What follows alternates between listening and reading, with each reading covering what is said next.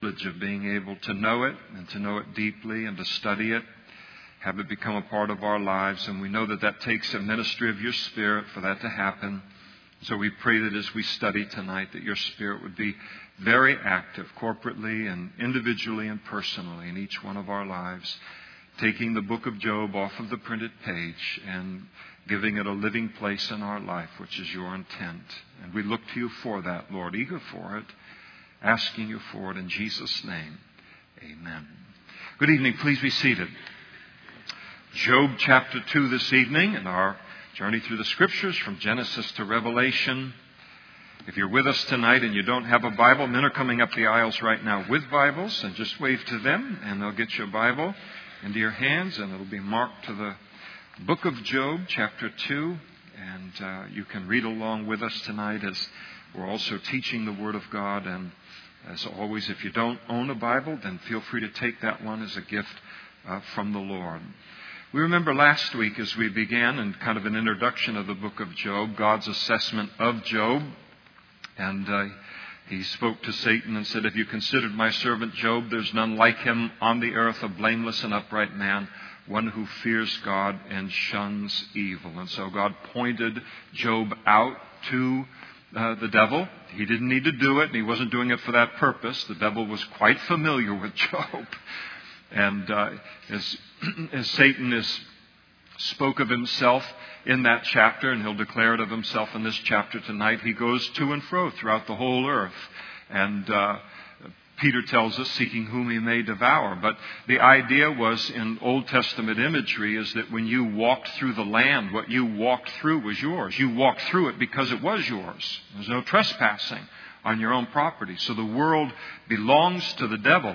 It's been redeemed by Jesus, but he hasn't taken possession of it yet. That's a different sermon. I don't want to get bogged down there.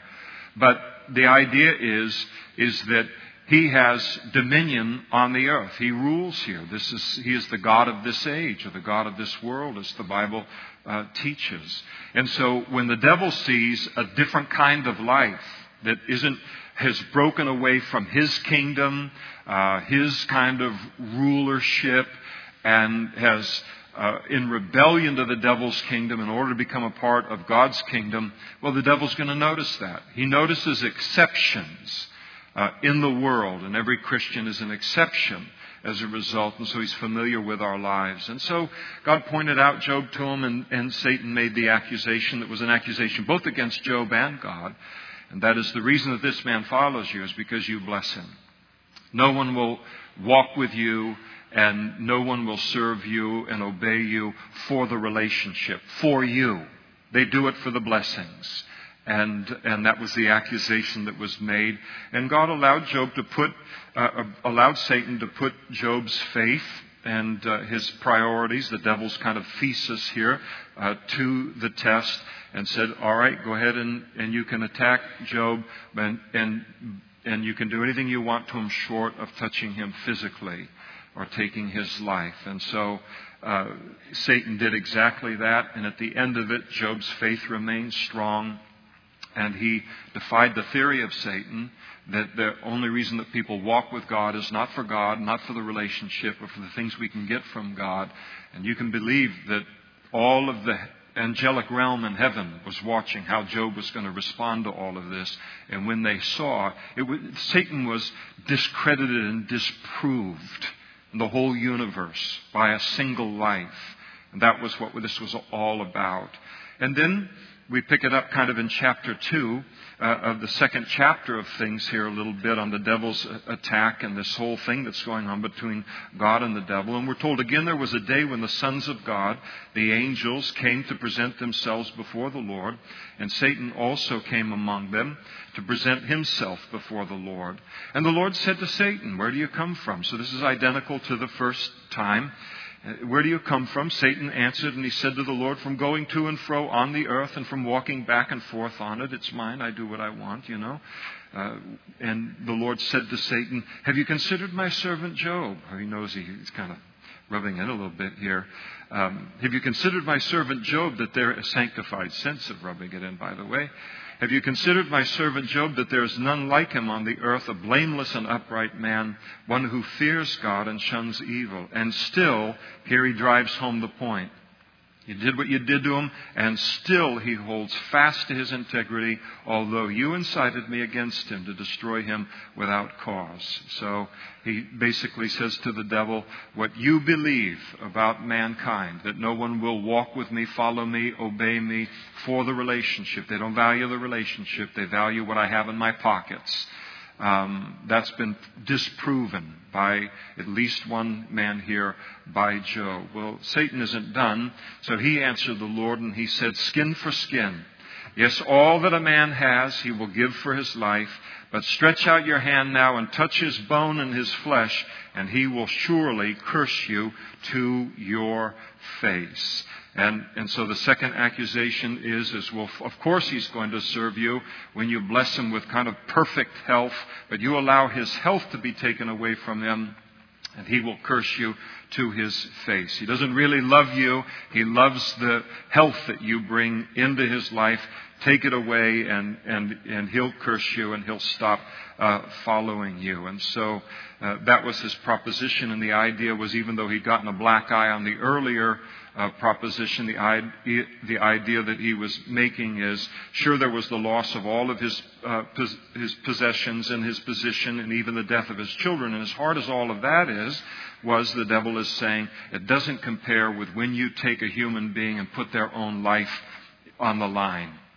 And that's where you really find out what is in a man or a woman's heart, is when they are right there in that moment, and it will cost them their life to remain faithful to you. And so the devil is kind of saying to God, listen, as hard as this first blow was against Job, as long as he's alive and he has health, he can still start another family. He can still start another business. He still has the hope and the opportunity to amass some kind of a living and prosperity and all. And so, but a man will do whatever he has to do in order to save his own life and his own health and all. Every man has a price, and in one sense, every man has the same price, and that price is his life. And so this is what the devil proposes. Give me one more crack at him, and I will break him. And the Lord said to Satan, behold, he is in your hand, but spare his life. You can do whatever you want to him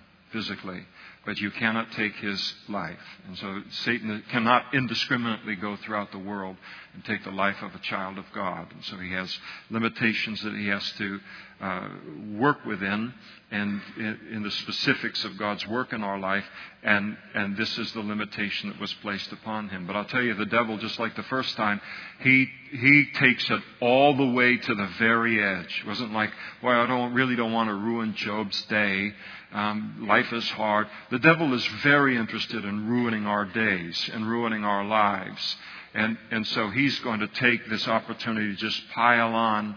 And so he went out from the presence of the Lord, and he struck Job with painful boils from the sole of his foot to the crown of his head. I don't know how many of you no need to shout out, how many of you have ever had just one boil?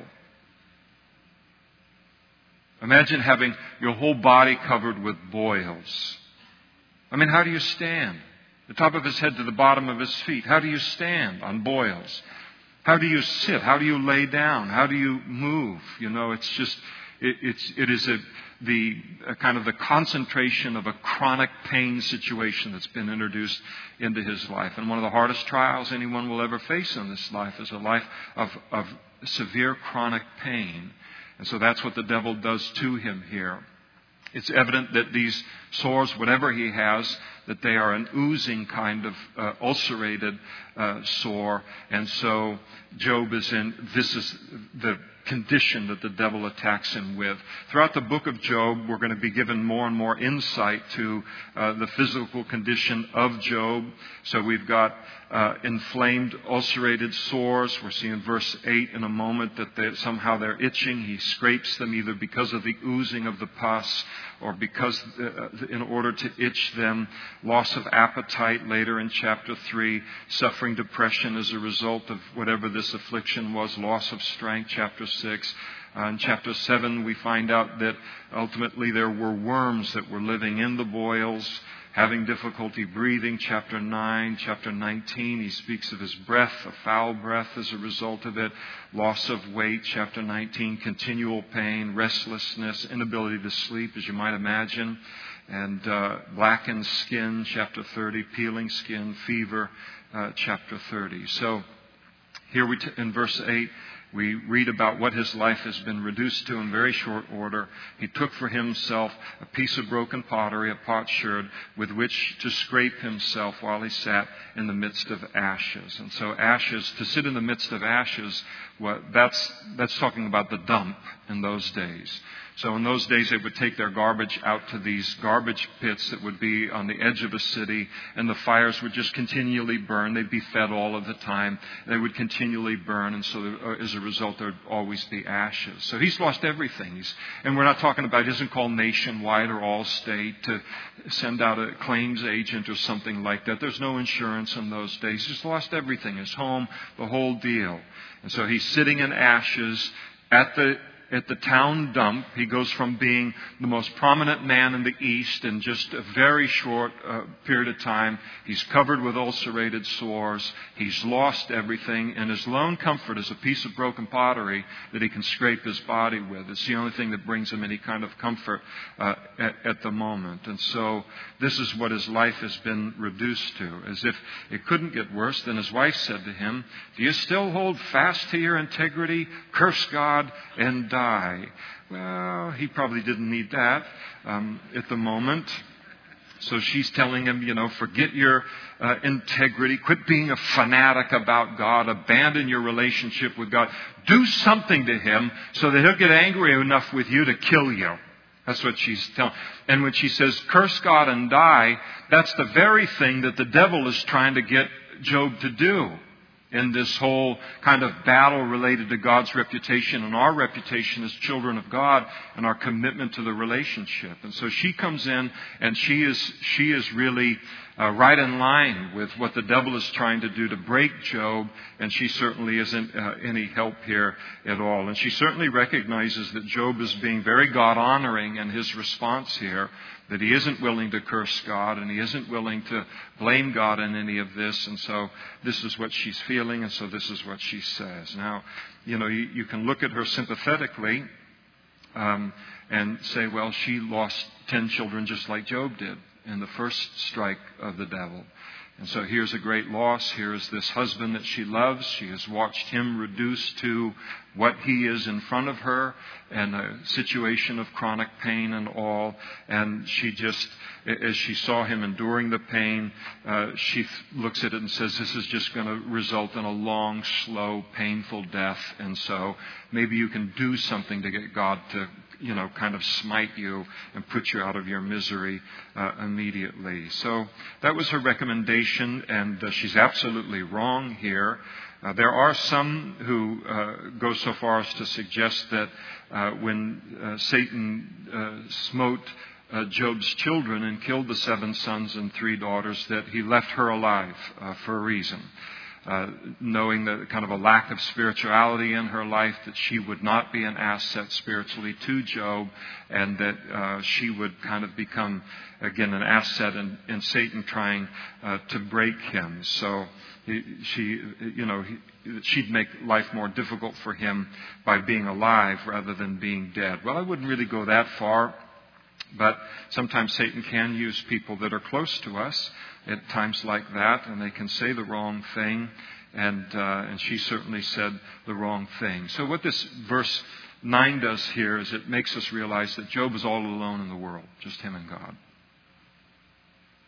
So he's lost everything, and then now when you would want a spouse, a husband or a wife to come alongside you and be the one place that you can count on for spiritual encouragement in the depth of a trial, she fails the test here. And so he's all alone, spiritually speaking, in the world. There's no mutual comfort coming from his wife at all. So it's that we sing the old song, though none go with me, still I will follow. That's Job's condition in the situation. And then Job's response, verse 10, he said to her, you speak as one of the foolish women speaks. Shall we not accept good from God, and shall we not accept adversity?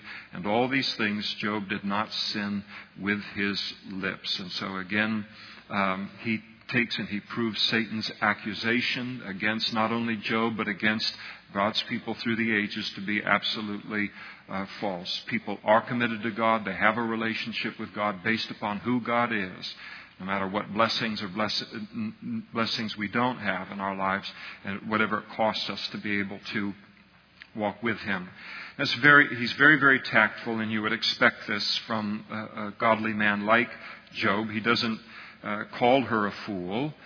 He just tells her that she's speaking as one of the foolish women speak. And so he's just saying, you're talking like somebody who is foolish. And he's not talking about her intellect, he's talking about her spiritually. And so she is tempting him to violate his own integrity and to permanently mar what we could call his Christian witness and his reputation for loving God, and just abandon your relationship with God.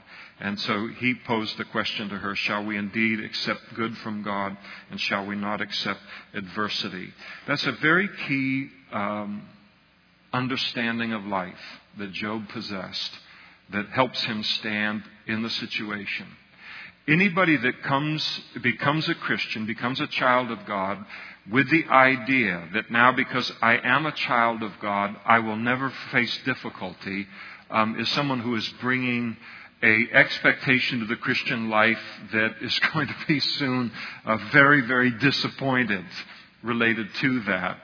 And sometimes people do that, and sometimes you hear altar calls given for people to come to know the Lord, and it's almost like you'll never have a problem again, and we'll order you your lazy boy recliner, and all meals will be catered from now on right to where you are. You'll never have to leave the chair. It's the life of leisure, and just one blessing after another, and giving way to heaven itself.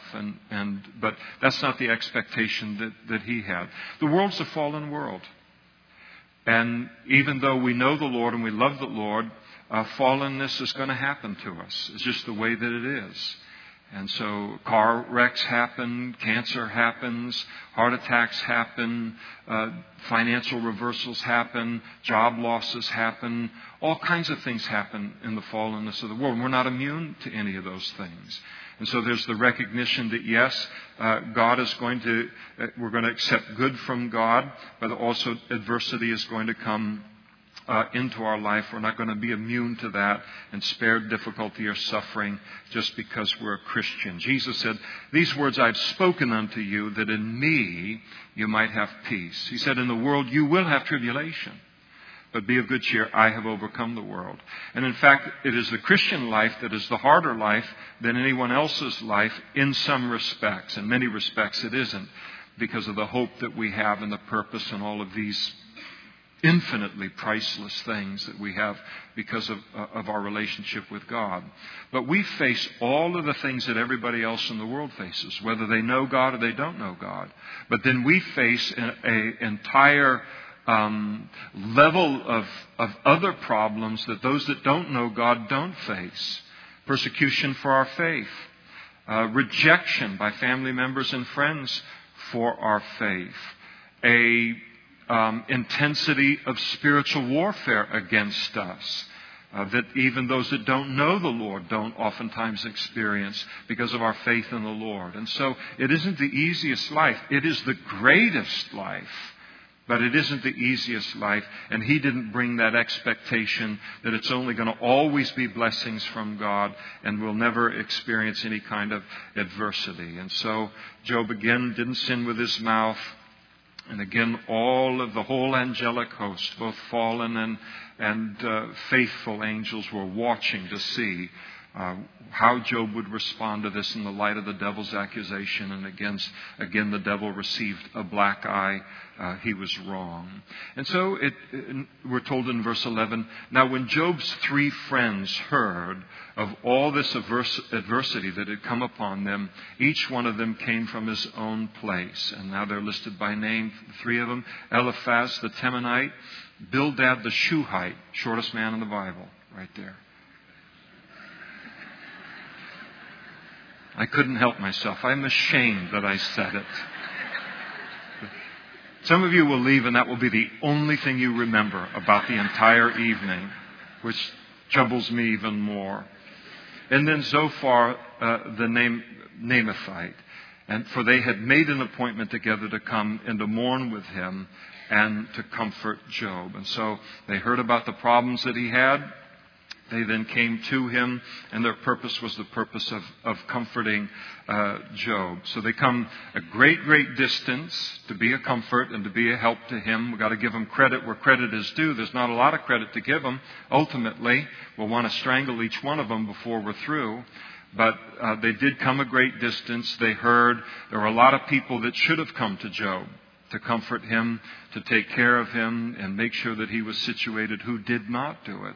But give these three guys credit that they did do it. They would have been much better in just showing up and not saying anything, because ultimately, as soon as they open their mouths, they're going to become a source of great pain for Job, accusing him of being a hypocrite and a secret sinner and all these kind of things. But the fact that they did come, that was very, very commendable. Their reaction upon seeing Job is interesting in verse 12. And when they raise their eyes from afar, they see Job from a distance. He's sitting by the garbage dump, and he's sitting there. They see him from the distance, and they have heard the news. They've heard about the affliction, heard about everything, so they've had some time to prepare themselves for the sight of Job. Nothing could have prepared them for what they were going to see when they saw Job. And when they see Job, they just become undone emotionally. All these men are older than Job, as we'll see a little bit later in the book. These are strong men. They look at him, take one look at him. They couldn't even recognize him because of what he had become physically under this physical affliction that he had, covered with the boils and the sores and the pus and the worms and the whole deal. And when they saw him, they lifted up their voices and wept. It was involuntary. You think about that. So again, God is giving us some great insight into the difficulty of the trial that Job was in.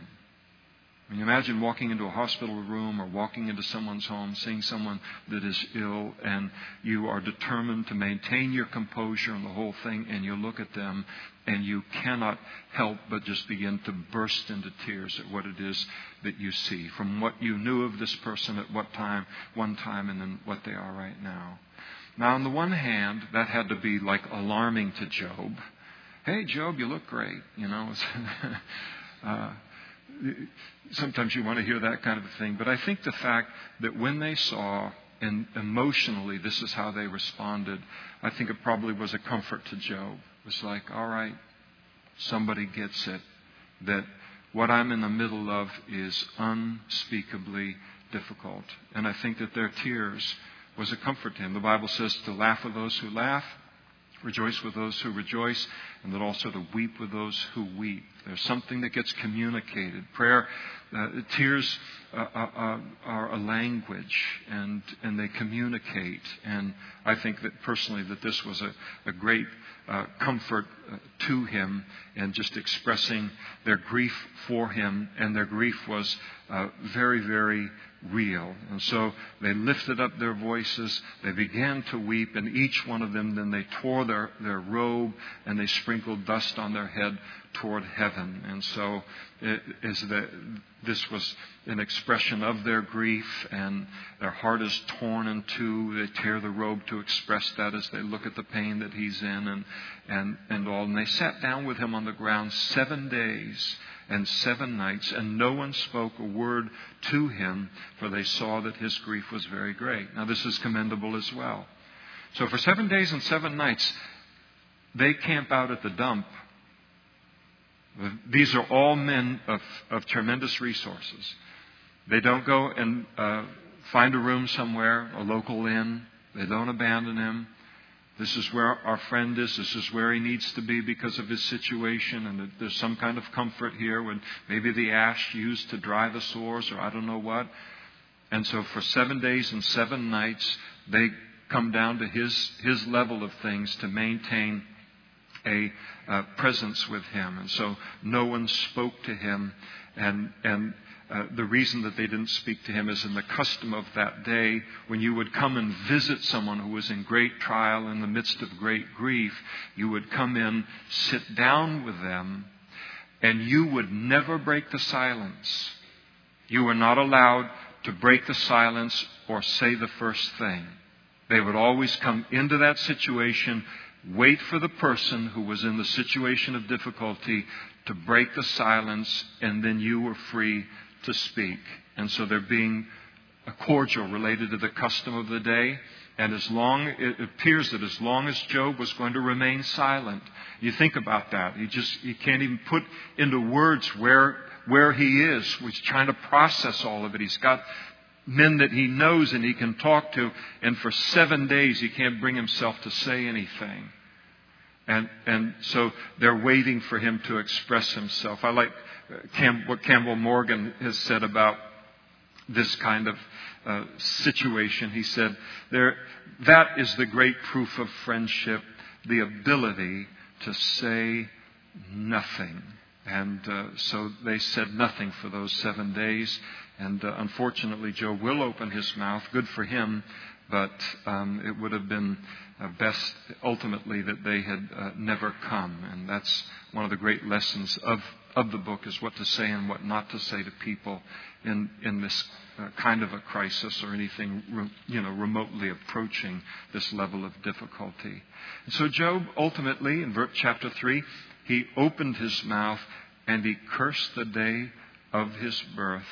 And Job spoke and he said, "May the day perish on which I was born." He says, this is the first thing out of his mouth, "I wish I had never been born." And he meant it. Again, that's the depth of the trial that he is in. That's how hard it was. Basically what he's communicating here in chapter 3 as he says these things, and as God records it for us, is that we read, sometimes you can just read through this and have a nice cup of coffee in the morning and you're reading through a devotional, and now we're in the book of Job and just reading through the whole thing, and then we look and Job was faithful and good for him and right on through. But here we're going to see that, and God is revealing for us, that yes, he was faithful to God, but it doesn't mean that he didn't pay an enormous price emotionally and mentally and physically to remain faithful to God. So it wasn't that people would just look and say, "Oh, that was a snap for him just to be faithful to God in that situation." God wants us to know that it cost him plenty to do that. And so that's what's being communicated here in chapter 3. He paid a great price to remain faithful.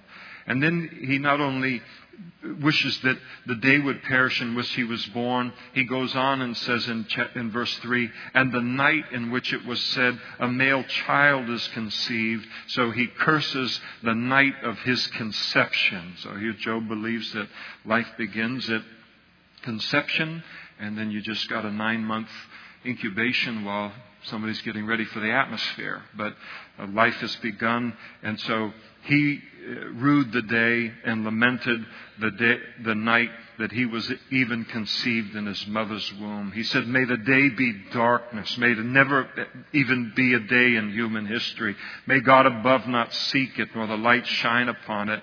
May darkness and the shadow of death claim it.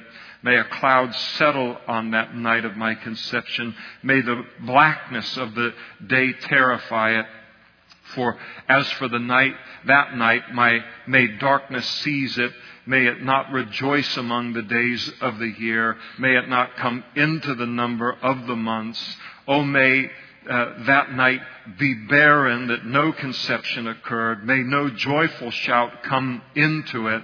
And may those curse it who curse the day, those who are ready to arouse Leviathan. May the stars of its morning be dark.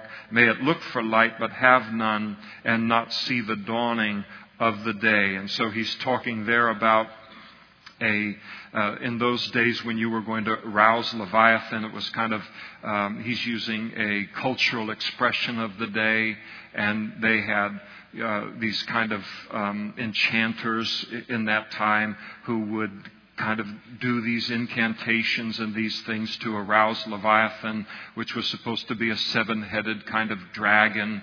And if you could arouse Leviathan, then there would be an eclipse of the sun and the moon, and it would be like the day didn't exist. And so basically he's using kind of a cultural reference to say, I wish that the enchanters had done their thing. He's not saying that he believes in it, that they had done their thing on that night, and that night never existed in human history. This is the level of the pain that he found himself in, because it did not shut up the doors of my mother's womb, nor hide sorrow from my eyes. Why did I not die at birth? And so here he longs for the fact that he had died in childbirth. So this isn't just kind of a poetic language and this kind of a thing. This is someone who is in a trial that is so deep and so difficult that he looks at it and says, if I knew life was going to contain what is a part of my life right now, I would much rather have died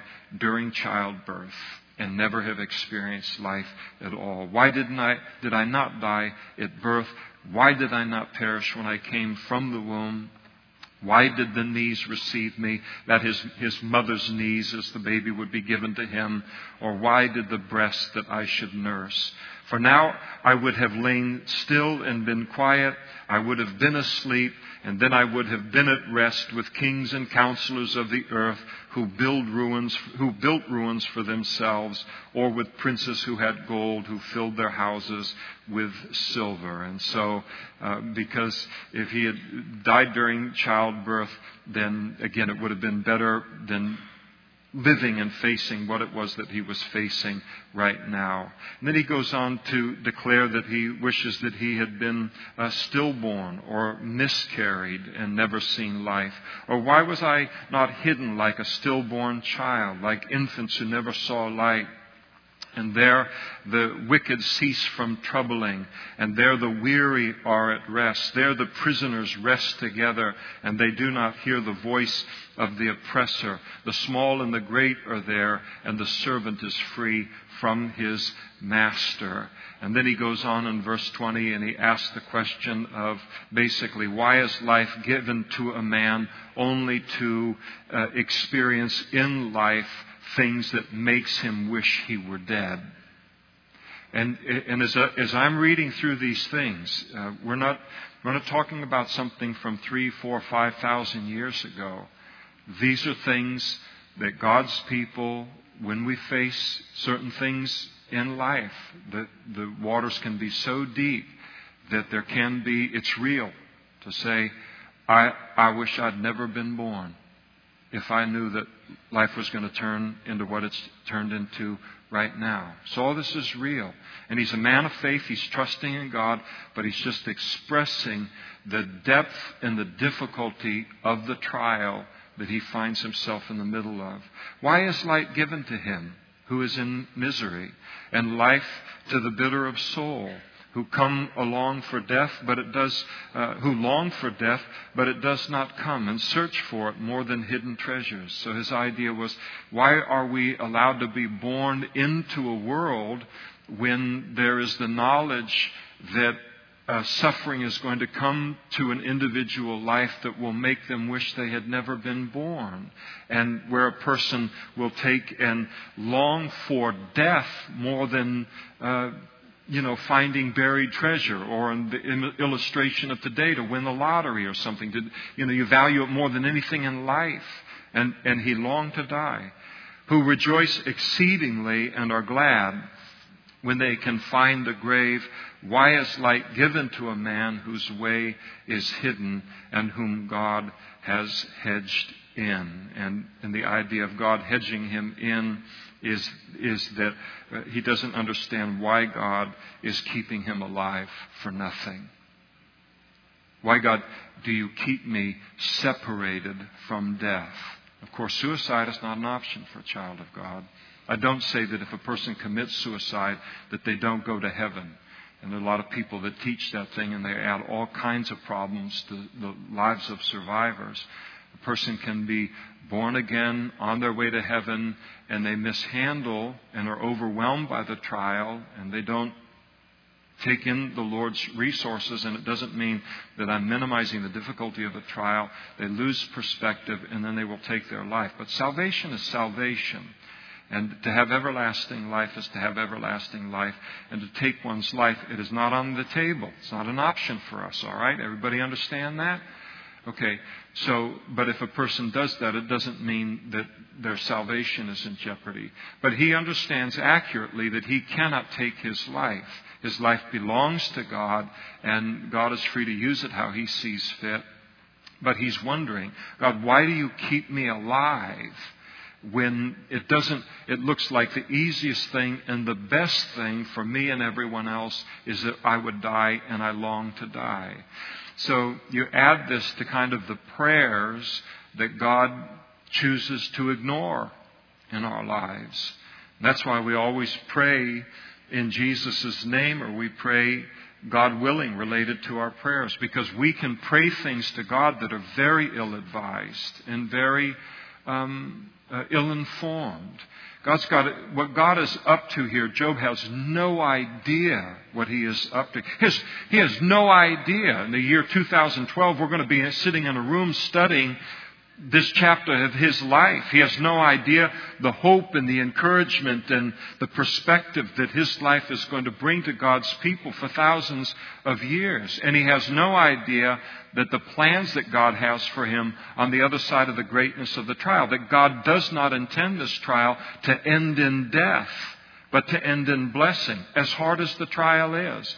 So there's a lot that he doesn't know, but he's verbalizing these things. He's just pouring out his heart. He's lamenting. He's just letting his three friends know, who he still thinks are his friends, how he's feeling. And he's just wanting to vent and communicate in a spiritually safe environment how it is that he's feeling. But this is real. This is a place where, and he's not the last one. Probably a lot of us in this room have sat with someone that we've loved on their deathbed, and we wonder, why is this taking so long? Why does God allow their life to continue for weeks or for months when it looks like the wise thing would be to have them just step in and end it at the moment? We don't know the wise. We know that God could do that effortlessly, and if He doesn't, then there's a reason for that. And so, but these are the things that he's processing. And he says, for my sighing comes before I eat, and my groanings pour out like water. I mean, he's lost his appetite. Every move that he makes, every thought that he has produces a groan that just is it's a constant groan coming out of his body because of the suffering he's in. For the thing I greatly feared has come upon me, and what I dreaded has happened to me. And I am not at ease, nor am I quiet. I have no rest, for trouble comes. So when he talks there in verse 25 about what he greatly feared had come upon him, and what I dreaded has happened to me. One time I listened to a faith teacher speak about the fact that this is why the trial came into his life. He lacked faith. So here he is, he confesses fear, and fear was the dominant influence in his life, and so he produced his own reality on the basis of fear and not on the basis of faith. And so that's what you get when you walk by fear and not by faith. And so this whole big thing, and you just say, man, I'd like to see you covered with boils. Not that I'd like to see you covered with boils, but see how well you do in that kind of a situation. But basically what Job is saying is this. It doesn't matter. Here he's the richest man in the whole area of the East. He's got perfect health. He's got a perfect family. He's got a great business. You just look and you say, that guy is the picture of security in all of life. But Job knew better than that. And he knew even when he had everything, that in the fallenness of this world, there is nothing secure about it. Everything can be lost in a day. And it certainly can be lost in a day through death. Everything in life can be lost in an instant, except what's eternal, our personal relationship with the Lord. So he had this recognition that while he was in the middle of all of those blessings, he realized this is a fallen place. Things can turn on a dime. And here he has seen that very thing happen in his life. The only security in life is a relationship with God. Godliness with contentment is great gain, is how Paul put it by the Holy Spirit. Having a relationship with God, and whatever he decides to add materially to our lives, in addition to that relationship, and then having that's a rich person in life. And so this is what he's talking about here. And despite what people say. It's fascinating, too, I think, that when you look at Job's trial here, and remember he predates the law of Moses, most likely, and again, the time of Abraham and all. And you see this whole first 3 chapters of the book of Job are really a great condemnation of this so-called health and wealth gospel, this prosperity gospel, that if we just have enough faith in God, if we just have a close enough relationship with God, we will always know material prosperity and we will always know physical health. And it isn't true. And God can be up to a lot of different things. Sometimes His glory can be revealed to the world by blessing us with perfect health. Or His glory can be shown by having us have something that where we continue to walk with Him because of the relationship, just like Job, and not with, the blessings that He brings into our life, the material blessings, and that's a great witness to everyone around us. So there's a lot of things that are in play. I remember when I was a brand new Christian, I was a little more argumentative in those days. All right, I was very argumentative. But I remember when I was a new Christian and my first kind of exposure to that whole prosperity thing. If you always do this, you have enough faith, and it will always translate into this kind of thing. And I thought to myself, well, what about the book of Job? I mean, what about, him on this? And so there was I had picked up a tract or some kind of an article or something related to this doctrine and had a telephone number. So I called the number. And I said, listen, I see that you teach that this will always happen. And, what about, Paul telling Timothy, take a little bit of wine for your constant stomach problems or infirmity. And what about Job and this kind of thing? And it was a woman, and so she's telling me this and that. And finally I said, well, how in the world do you people die? She says, we just give up the spirit and we die. I got off of the phone thing and I thought to myself, I'd like to have some documentation of how many Christians in the Word of Faith movement actually go to heaven by lying down in perfect health and abundant prosperity, and they decide to give up their spirit and go to heaven. I dare say that doesn't happen very often, if ever. And so I just want to make the point that this whole kind of guilt got you trip surrounding faith, that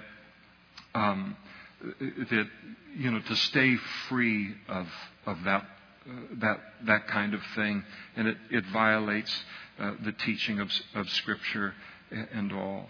When God calls us, and if He entrusts this kind of a trial to us, as we saw last week, He will give us the grace to successfully navigate that trial, or a way of escape. For Job, it was going to be the grace to successfully navigate the trial. He will always do that. But He never asks us to live by blind faith. And so we look and say, is it all darkness? Is there nothing that we can know if God puts us in this kind of a trial? Do we have no instruction that is given to us? We do. God may not explain all of the details about why the circumstances of our life are the way that they are, but He has written an entire book about Himself and about what we can know about God and how we're to conduct ourselves in times of trial and times of prosperity and times of all kinds of different things, how to conduct ourselves. So there's a lot that we can know about God and how to conduct ourselves at times like this. So this is why it's important when great trials come into our life that we do go to 1st and 2nd Peter, which were written to suffering Christians, that we do go to the book of James, that we do go to the book of Job. We do go to the Psalms, very experiential books that speak about people in difficulty and expressing their relationship with God and hearing God's answer to them. So we're not in difficulty blind or without revelation from God. We just may not know the specifics of the big picture of what's going on in the specifics of the trial that we're in at the moment. What we can know is that God loves us and that He is going to work this together for good in some way, and either in further conforming us into the image of Christ, or that it has accomplished something through our lives to allow the kingdom of God to be seen through our lives. Someone has said that the kingdom of God is an invisible kingdom that is made visible by the obedience of God's people. And that's flat out truth about things. So here's this kingdom of God that is largely invisible in the world so often, but every time we obey God, we continue with God and continue to walk with Him, His kingdom becomes visible in that situation, in that room, in that relationship, and no one can deny it. There's another kingdom besides the devil's kingdom that exists in the world. And so God can be up to a lot of different things. But we'll stop here in chapter 3 tonight before things get very, very, very dismal in terms of Job's friends opening their mouth. There are 3 more clueless people in the history, well, other than me, of the world in terms of how to conduct themselves, and than these 3 in terms of what they speak. And I just, to kind of prime the pump. Again, I'm going to be gone for a couple of weeks, but as we head toward this, sometimes we can look at this and say, wow, chapters 4 through 31 are these 3 friends just continually accusing Job of the fact that he is in the trial that he's in because there's sin in his life, secret sin, and because he's a secret hypocrite. And there's nothing true about that at all. And you just listen and you listen and you listen to it, and over and over and over again, after like about 5 chapters, your eyes glaze and you say, all right, I'm done with the book. I either have to stop reading this, or I want to kill these people, or I'm going to hate them when I see them in heaven. But here we've got like 26 chapters, 27 chapters of this thing, because God is going to use this next section of the book of Job to drive home in a way that just drives it so deep in our lives on how to be appropriate in these kind of situations in people's lives, how not to come to wrong conclusions and do more harm than good. And it is a very, very valuable education. The book of Job says a lot of good things in our lives. Well, this evening we want to partake of the Lord's Supper, and I ask that you would turn to 1 Corinthians